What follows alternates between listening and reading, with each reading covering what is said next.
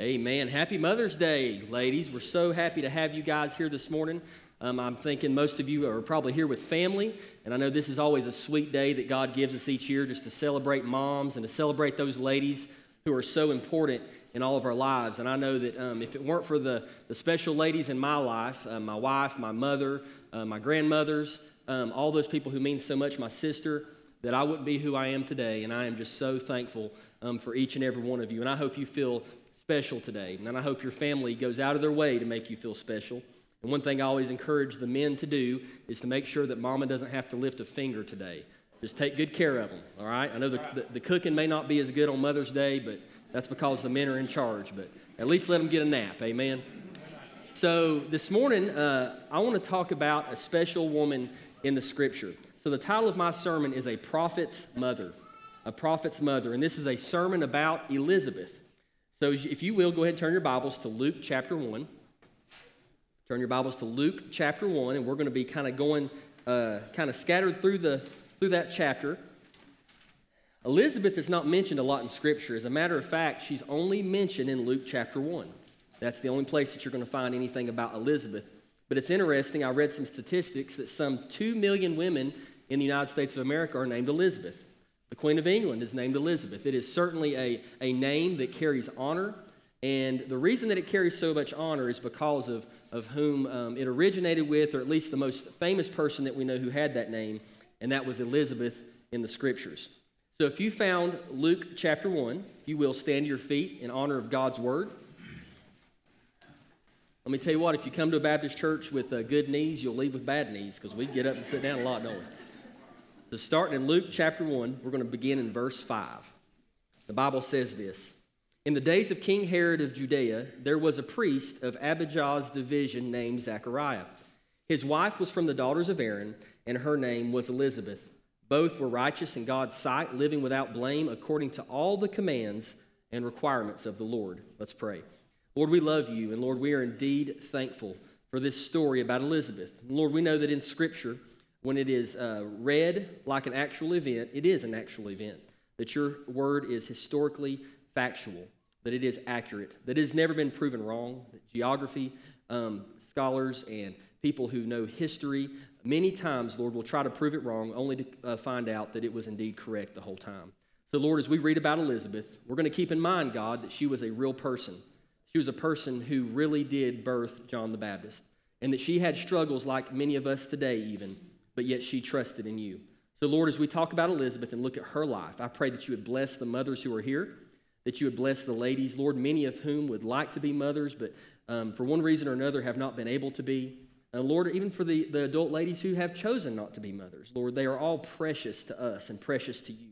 And Lord, we know that having children or not having children does not define us. It does not give value, Lord, but we're thankful, God, for your goodness in each of our lives. And we're thankful, Lord, for those women and those mothers in our lives that have made such a big difference for us. So, Lord, today we entrust this sermon into your hands for the glory of your name. In Jesus' name we pray. Amen. You may be seated. So there was a man named William Ross Wallace who wrote a poem back in the 19th century about the impact that mothers have on society and the next generation. Mothers nurture and guide their children in a way that no one else can. Mothers have a special role in human society. In the family unit cannot operate correctly without the mother, without that role being played. The name of the poem is The Hand That Rocks the Cradle Rules the World. And if you think about the title of that poem, it is so true. You know, as many times, especially in traditional settings, the father will many times go off away from the home to work. And if you're a stay-at-home mom, you know about this. You're staying at home raising children.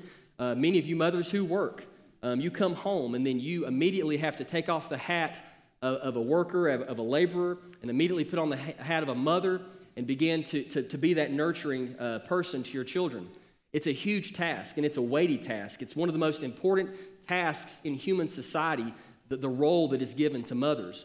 Mothers literally do influence the next generation. Mothers spend more time with their children than anyone else. Mothers invest more into their children than anyone else. Many times, a mother is going to influence their children in ways that a father never can, and vice versa.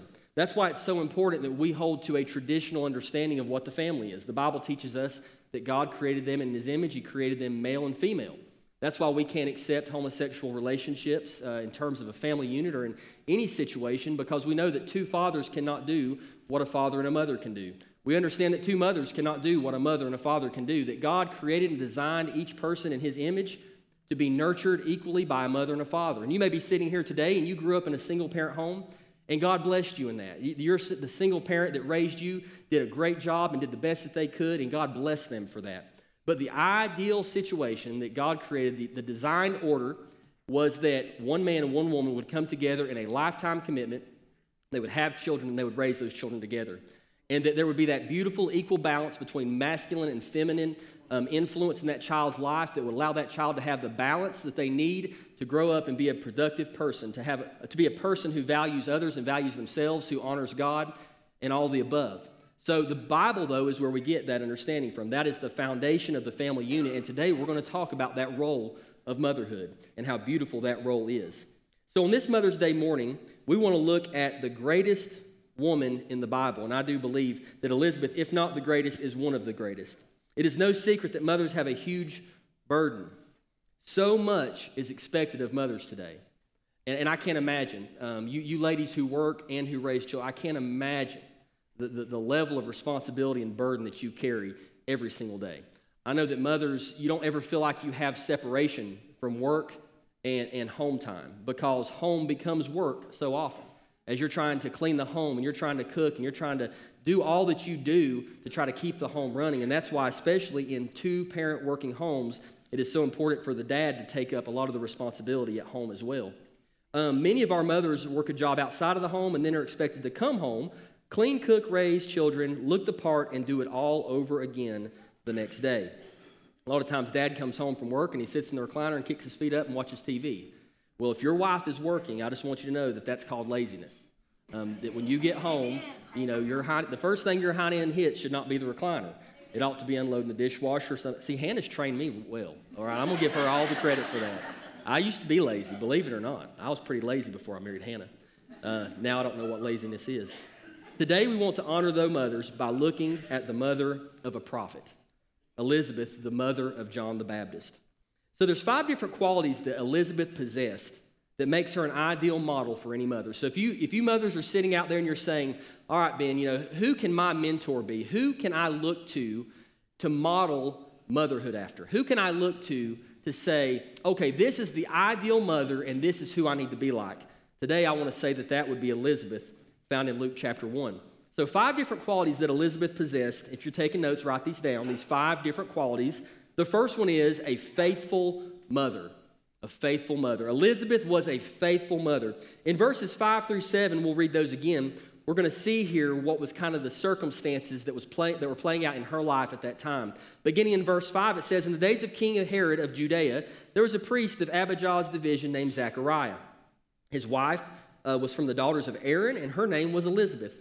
Both were righteous in God's sight, living without blame, according to all the commands and requirements of the Lord. But, sometimes we hate that but. Sometimes they're good, sometimes they're bad. But it seems like everything was going well, but they had no children, because Elizabeth could not conceive, and both of them were well along in years. Here's the thing that I want you to see this morning, that even in the midst of the most difficult circumstances, in the Jewish culture, it was looked down upon if a woman could not have a child. If a man and woman were married and they could not have children, it was almost frowned upon as though they were not contributing to society like they should be. They took the command, be fruitful and multiply, very, very seriously in Jewish culture. And what they would sometimes even say about these couples who could not have children is, well, maybe they've sinned. Maybe they have just been sinning in their life and God has removed the blessing of childbearing from them. And it was this misconception, really, of what they believed about God and who they believed God to be. Well, that was not the case, obviously. That was not in any way connected, because if you hear what God said in the Word, before talking about her barrenness, it says both were righteous in God's sight. Not that they necessarily looked the part in the community, or not necessarily that they looked the part in society, but in God's sight, Zechariah and Elizabeth were righteous. So we understand that in no way was her barrenness connected to sin. In no way was this some kind of judgment from God upon Elizabeth and Zechariah. It was simply God's will. We understand and we see this in life. We see couples who cannot have children. And it breaks all of our hearts. Because we see in society people who are having children that shouldn't be having children, who can't take care of their children, who many times are having to go somewhere else. Thank God for places like Broyhill and these children's homes around here who take care of these precious children whose parents cannot. But then we see these parents who are so capable and love Jesus and would raise their children in the admonition of the Lord, and yet they can't have children. And we ask why? Why, God, is this allowed? Well, it always goes back to this simple fact that we are cursed by sin. This world is cursed by sin. For the same reason that cancer exists, barrenness exists. People who can't have children, it's because we live in an imperfect world. And it's also because that God does allow us to live in an imperfect world. It's connected to our free will. See, if God did not allow sin to curse us, then he would have to stop being God. Because then he would be saying that sin is okay. But because he respects our free will and he did not create us to be robots, he allows us to make choices. He allowed Adam and Eve to make a choice in the garden. He allows you to make choices every day. And for that reason, our planet and our very hearts are cursed by sin. Therefore, we have health problems. Therefore, we have mental problems. Therefore, we have issues among countries and wanting to start wars. We have famines. We have poverty. We have suffering. God does not cause the suffering, but God respects the free will of his creatures enough to let them make their own decisions. Those who trust in Jesus, guess what? They, upon the conviction of the Holy Spirit, said yes to Jesus. Jesus doesn't force anyone to accept him. He respects the free will of his creatures. And the logical conclusion of that is that he must let sin have its consequences in this life. But we understand that based upon the death, burial, and resurrection of Jesus, that one day that curse of sin will be wiped away. That one day that we'll have a glorified body that will not have to contend with the health issues that we all experience. And a mother and a father who can't have a child is simply a result of the overall sin curse of human nature, not an individual sin that they have committed. And you need to be very clear about that. Zachariah and Elizabeth were righteous in the sight of God, but yet they still could not have a baby. Do you ever wonder why the prosperity gospel churches regularly fill their seats? If you look at people like Joel Osteen, if you look at people like Kenneth Copeland, if you listen to their sermons, there's no substance to their sermons. It's really just kind of a fluffy thing about, let's make you feel good. And if you'll give some money, guess what? God's going to bless you. And God wants all Christians to never suffer. God wants all Christians to live in prosperity and wealth. And, God's going to give you that Mercedes-Benz that you've always wanted. And God's going to give you that big house with 5 bedrooms that you've always wanted. If you'll give to the church and if you'll come to church. And if you'll just claim the promises that are taught in Scripture. See, here's the problem with that. And see, this is what Elizabeth and Zachariah were not doing. When people live a life that's after the blessings, you know what they're worshiping? The blessings. They don't actually want the God of the blessings. They don't actually want the God of the Bible. They actually say, well, hey, yeah, I'll put up with you, God, if you'll give me X, Y, and Z. I'll remain faithful and I'll come to church as long as you bless me, as long as life's going good. And here you've got Elizabeth and Zachariah. They were in this dark moment of coming to the reality that they're never going to have a child because they were well up in age, and it would have been almost impossible for her to bear a child, and yet they were still faithful to God. And yet they were still righteous in the sight of God. Elizabeth and Zachariah did not turn their back on the very God who was allowing them not to conceive. Elizabeth and Zachariah remained faithful. Did you hear what it said? Wouldn't you like to be known this way as well? Both were righteous in God's sight, living without blame, according to all the commandments and requirements of the Lord. Can you imagine having that kind of a reputation? I'm sure there were many people on the outside looking in saying, you know what? Why don't they just curse God? Why don't they just turn their back on him? See, Zechariah was a priest. He was actually someone who lived in service of the temple. And when his group of priests would be called of the order of Abijah, he would have to go to Jerusalem and serve in the temple. He was in service for the Lord and yet could not have a child.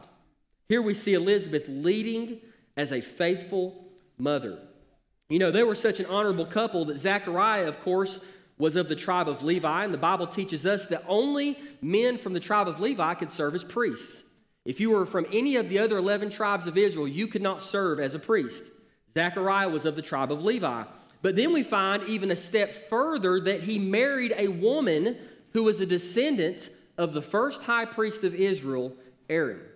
This would have been such a prestigious situation that many priests would not have even encountered. Now, many priests would not even have the opportunity to marry a descendant of Aaron, but yet he did. It was a very high honor. And yet, even in the midst of their difficult circumstances, they still trusted the Lord. Some scholars, as I was reading and studying about this, it says that they were up in age. And my question was, well, how old exactly were they? You know, maybe they were 50. I'm sorry for you guys that are 50 years old. Maybe you were 60 or 70. I'm not saying you're up in age, but I'm just trying to get a feel for what that was. Well, some scholars believe that the way it was worded, it could have meant that they were 80 plus. They could have been 80 years or older. So now at this point, you're thinking 80 years or older, there is no way they're going to be able to have a child. And isn't it interesting that in the most unchance-like situations that God can move and that God can do a miracle? James chapter 2, verse 17 says this, "In the same way, faith, if it does not have works, is dead by itself." How many people do we see that call themselves Christians, that claim the name tag of Christianity, that talk the talk, but they never walk the walk? There's no works in their life. Well, here you have Elizabeth, this mother or this mother-to-be who was brokenhearted, and yet she lived by faith. It was shown in her life and how she served the Lord. What God honors and loves is when we follow Him and love Him, not because of what He can do for us, but because of who He is. Because of who He is. You know, sometimes I think about the martyrs of the 16th and 17th centuries who were being killed by the Catholic Church. People who were preaching believers' baptism, who were preaching that Jesus was the only way to heaven. And they were being slaughtered. They were being hung. They were being tarred and feathered. They were being stretched by teams of horses until their limbs popped loose. They were being burned at the stake. There were so many they were being skinned alive. There were so many ungodly things that were happening to Christians. Could you imagine Joel Osteen trying to preach back then? Could you imagine him trying to convince Christians that if you'll just live for Jesus, you'll live a happy life, and your brothers and sisters are being killed out in the streets because of their faith? God never promised us a bed of roses. He never promised us a luxurious and comfortable lifestyle. Christians in America in this day and age are actually a rarity. Over the course of Christian history, Christians have not experienced this kind of luxury and this kind of freedom and this kind of free exercise of religion. This is a rarity that we're experiencing right now. And when you think about that, and you think about the fact that they knew that if they lived for Jesus, they knew that if they denounced the Pope, or they knew that if they denounced the monarch, or whatever it may be, that they were going to die, and yet they still lived for Jesus. There were many who were recorded as they were burning at the stake, and as the fire was working its way up their legs, that they would be preaching and saying, "It's worth it. It's worth it. Hey, I can bear this. You can bear this. Just keep on keeping on." Can you imagine? Hey, listen, there's no force in the world that can stop a movement like that, by the way. When people aren't even afraid to die for what they believe in, that's when you know that it's something real. Elizabeth and Zechariah were shining examples of godly people in a time when many were turned away from God and perverting true worship. And this is kind of the context here. So you get the Old Testament. The last book in the Old Testament is Malachi. Now, for 400 years, from the end of Malachi to the birth of Jesus was 400 years. And did you know that God did not speak in any way to any prophets for those 400 years? It's known as the 400 years of silence in the nation of Israel. So as Malachi is ending, you have this 400-year period with no prophets at all. And then all of a sudden, on the scene comes John the Baptist. This would have been such a dark period of time where many people would have felt betrayed by God. They would have felt like God has forsaken us and God has left us. This was a time when the Roman Empire was exercising its muscle in Jerusalem and those parts around Judea, and the people were being oppressed. The people were being persecuted, and they were looking for answers. And here comes John the Baptist, birthed by Elizabeth.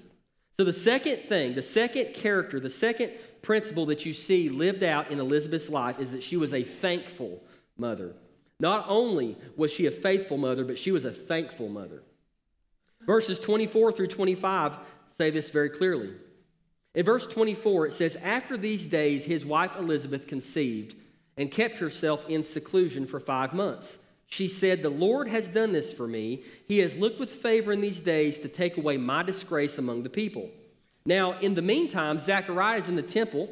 He's serving the Lord in the temple as the priest.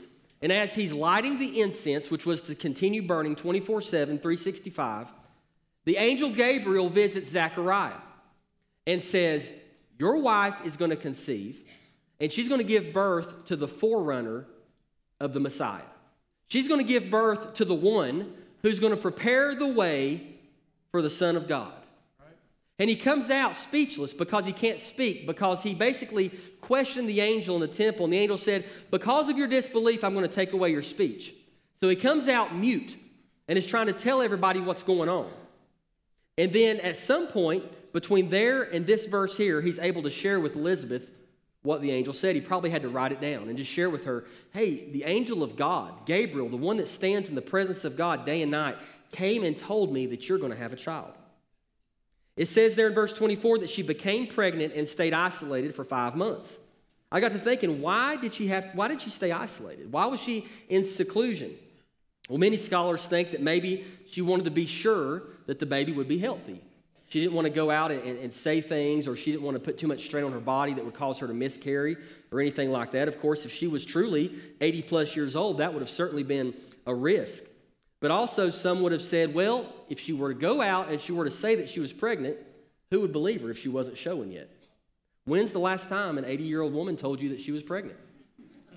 Much less, when's the last time you believed it, right? So she stayed secluded until she began to show, and then she came out. But did you hear what she said in verse 25? "The Lord has done this for me. He has looked with favor in these days to take away my disgrace among the people." Hey, she was thankful.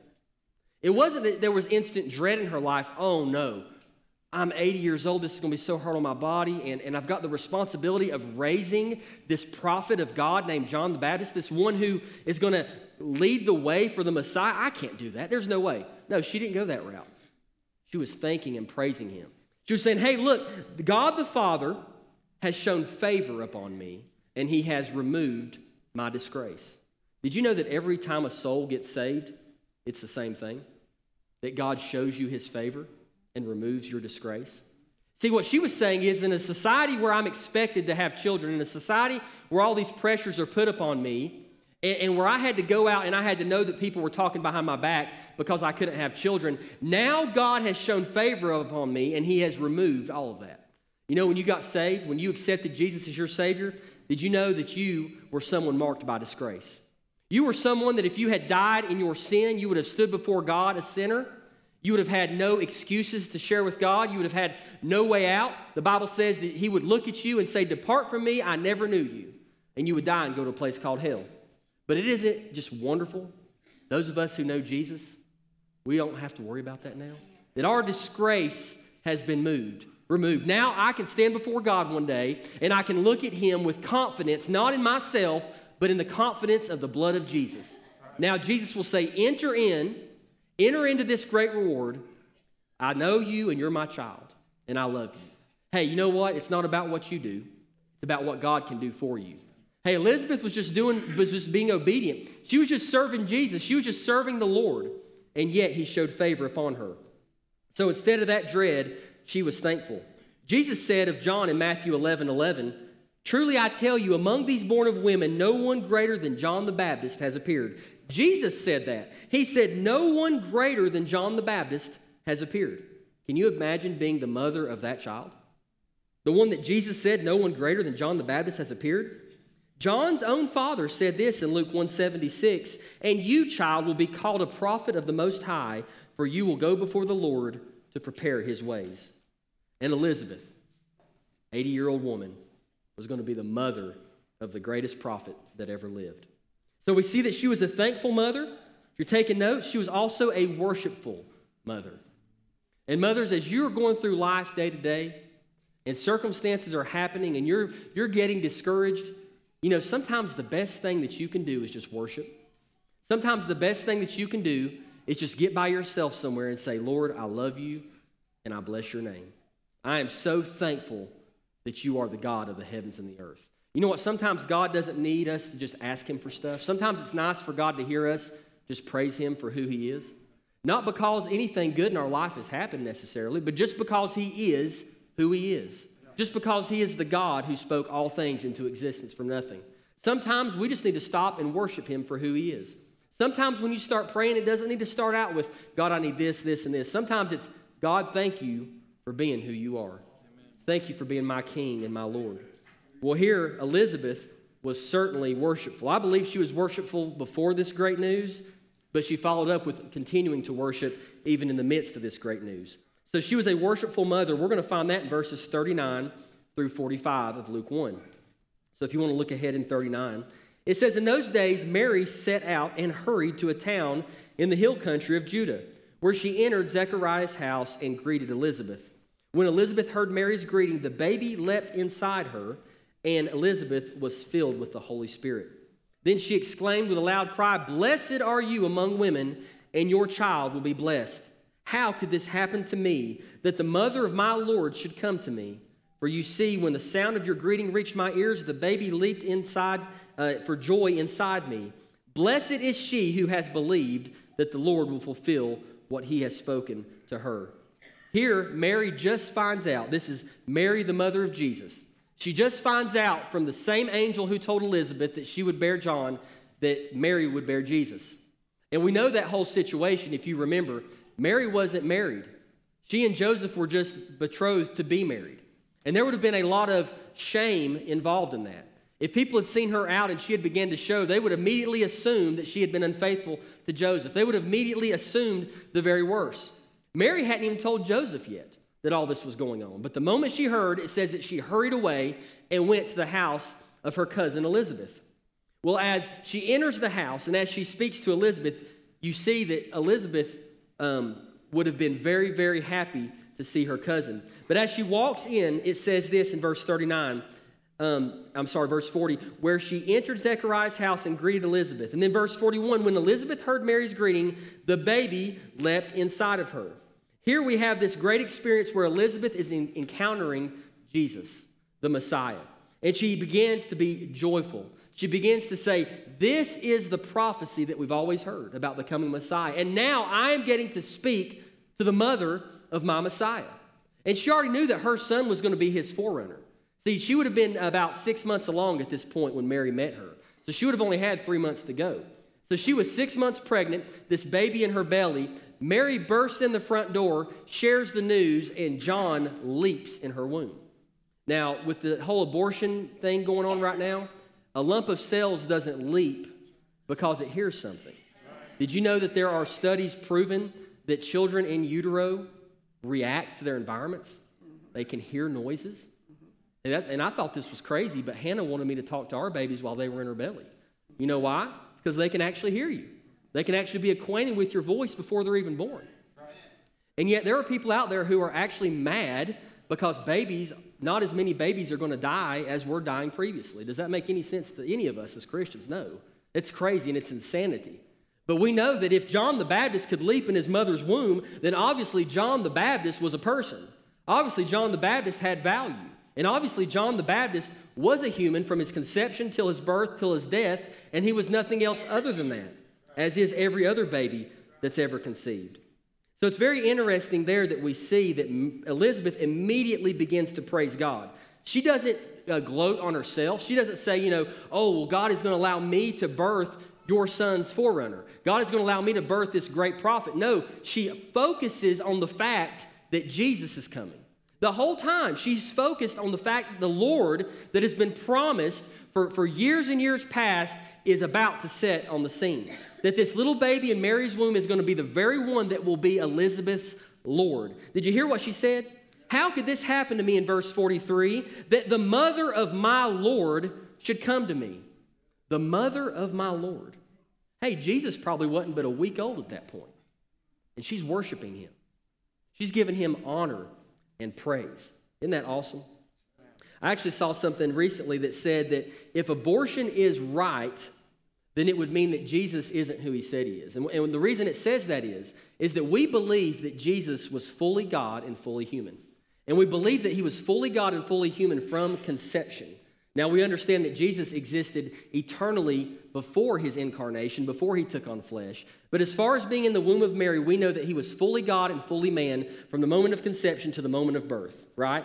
Well, if abortion is the case, and there is some point in a birth or a pregnancy where the life becomes viable, as the Supreme Court said in the Casey case years ago in the 90s, they said that, well, there's a certain point in the birth where it stops being whatever it was and it becomes a viable human being. Well, then that would mean that our Lord was not fully man from conception, that he was just fully God. And that at some point in the pregnancy that he became fully man. No, that's not what the Bible teaches. The Bible teaches that by the Holy Spirit, Mary conceived the Lord Jesus Christ. That a baby is a baby the moment the sperm fertilizes the egg. Now, that's simple biology. You want to talk about science, that's science. Okay? The moment the sperm fertilizes the egg, you have an eternal soul that deserves value and love, that deserves all the care and protection that it can be given. And that's science. There is nothing in any way that can be proven in any shape, form, or fashion that says that a child changes from a lump of cells to a human. That's an old, tired argument that's been disproven by technology, by these ultrasounds that we have today. Within a couple of weeks, they have a heartbeat. You can begin to see the eye sockets and the fingers very, very early. It's just absolutely amazing how technology is proving the liberal left wrong every single day. And we've said, you know what, from the beginning, we knew it. The Bible taught us that God knit us in our mother's wombs. The Bible teaches us that he knew us before the foundation of the world. The Bible teaches that. The Bible teaches that John leapt in his mother's womb because he was able to react to the good news of the coming of the Messiah. We've been saying this for years, and now we have ultrasounds that are able to prove it by video, by science. Now we have the ability to see microscopic organisms and understand that a human life does begin at conception. That in no part of the pregnancy does it turn into a human, but it is a human from the very beginning. It's called logic. It makes sense. And if you will embrace just common sense and logic, you will come to that same conclusion. Well, here, Elizabeth is worshiping Jesus. In Malachi chapter 3, verse 1, this is a prophecy of John. And Elizabeth would have known this prophecy very well because as Jewish people were raised in their homes, they didn't have Netflix, or they didn't have iPads. They actually sat at their parents' feet. And their parents taught them the stories of the Old Testament. Their parents would have taught them all the traditions and all the Levitical laws and everything that you find in the Old Testament. So Elizabeth would have been acquainted with this. And she would have probably experienced the reality now that this prophecy in Malachi 3:1 is going to be fulfilled in her womb. Listen to this, what Malachi 3:1 says. See, I'm going to send my messenger, and he will clear the way before me. Then the Lord you seek will suddenly come to his temple, the messenger of the covenant you delight in. See, he is coming, says the Lord of armies. That messenger that will clear the way before him. That's John the Baptist. We find even in Luke 1:17 that Gabriel, God's messenger, confirms that Malachi 3:1 is talking about John the Baptist. So here we have the reality in Elizabeth's mind that she is carrying the forerunner of her Lord.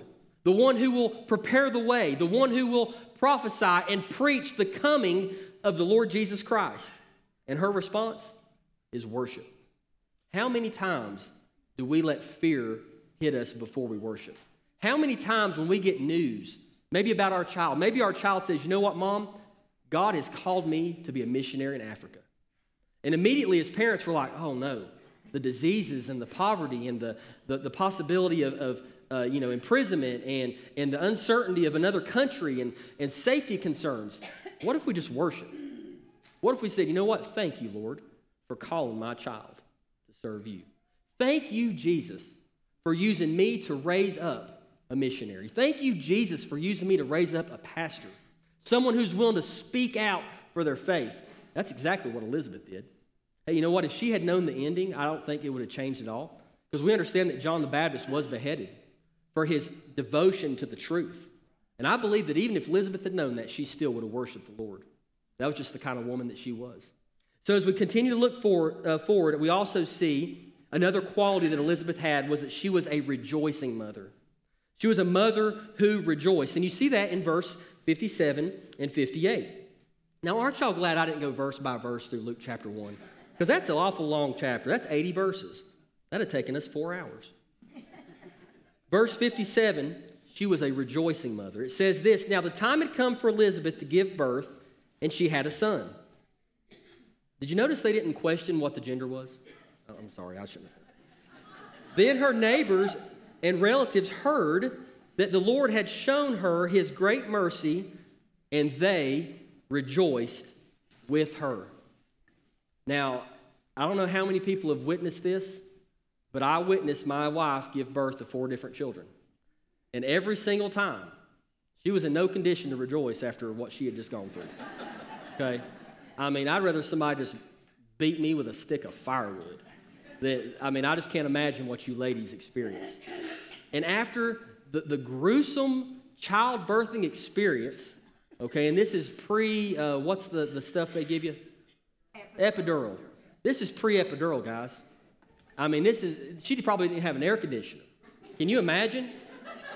And after she gave birth to John, she was rejoicing. Man. And sometimes we complain if we lose cell phone service. We whine if Facebook goes down, you know?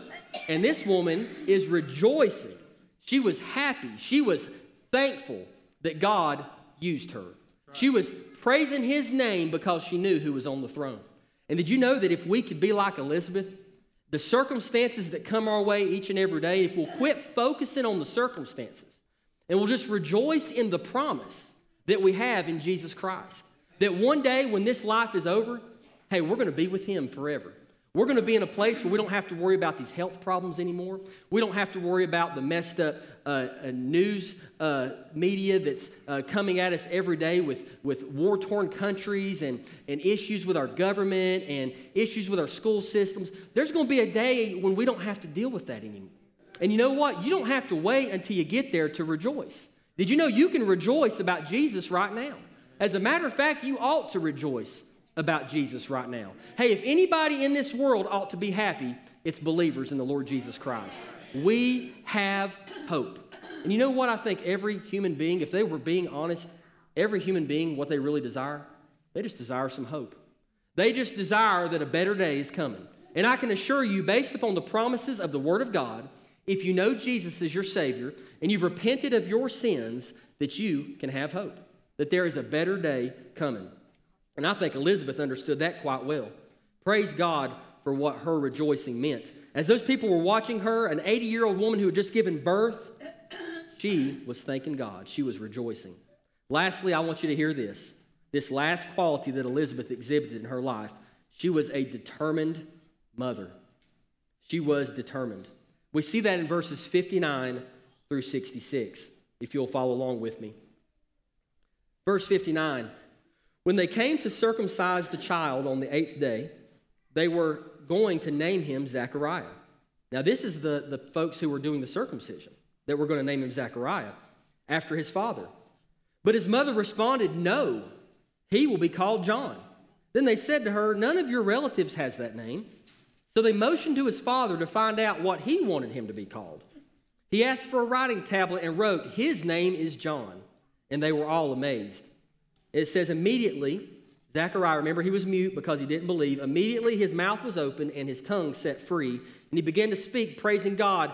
Fear came on all those who lived around them. And all these things were being talked about throughout the hill country of Judea. Verse 66, all who heard about him took it to heart, saying, "What then will this child become? For indeed the Lord's hand was with him." Well, see, Elizabeth knew very well what the command of the Lord was. She knew that from the mouth of Gabriel, the messenger angel of God, that he said the child will be called John. Well, now you have all of these people coming around her, whether it was family or neighbors or community folks or whatever, and they said, "What are you talking about? You can't name him John. His daddy's name's not John. His grandpa's name's not John." And what they were trying to do is they were trying to pressure her from a traditional standpoint. In other words, hey, listen, nobody else is doing that. Why are you doing it? Hey, this is weird. You shouldn't be doing that. And she said no. Actually, when I looked up the Greek of what it meant when she said no, it was actually a very emphatic no. In other words, she said no way. This ain't going to happen. His name will be John. And she put her foot down about it. And she made it very well known that his name will be John.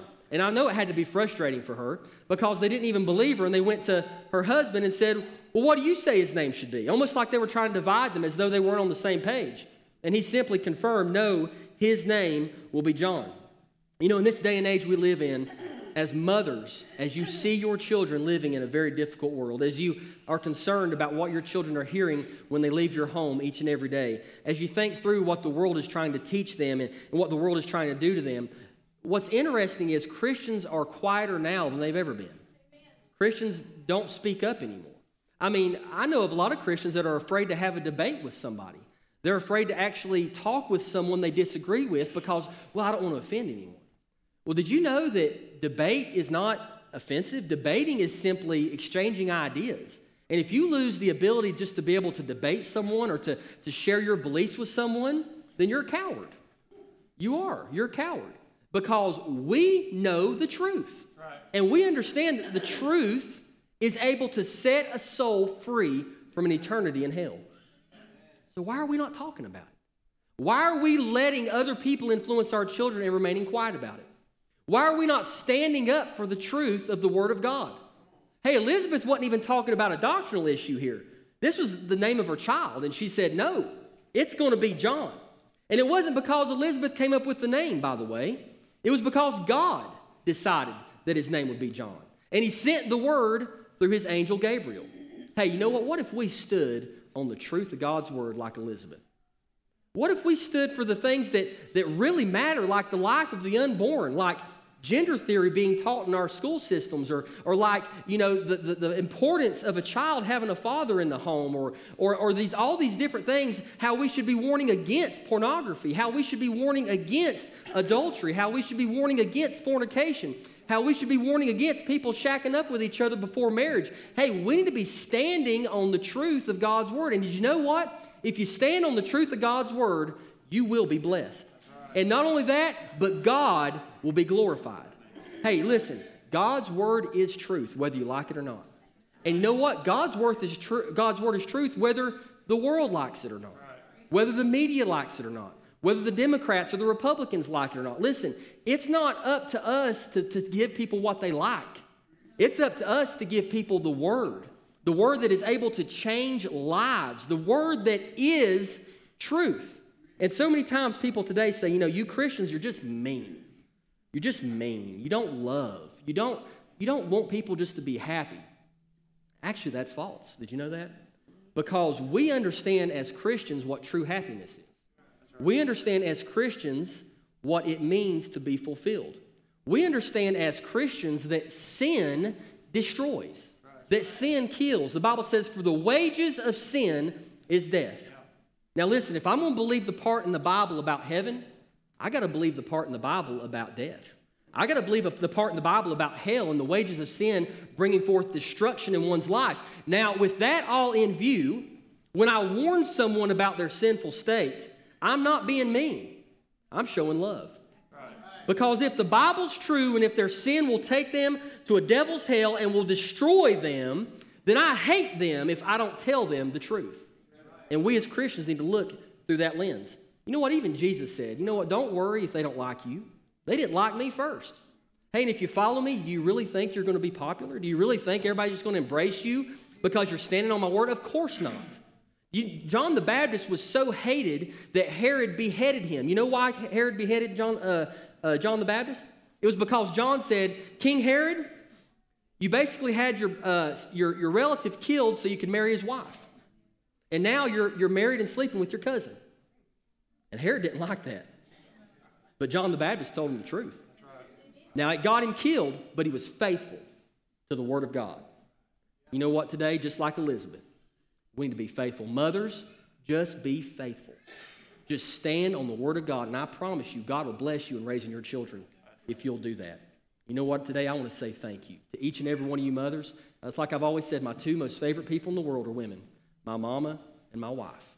And that's just the way it is, and I'm thankful for each and every one of you. So let's pray.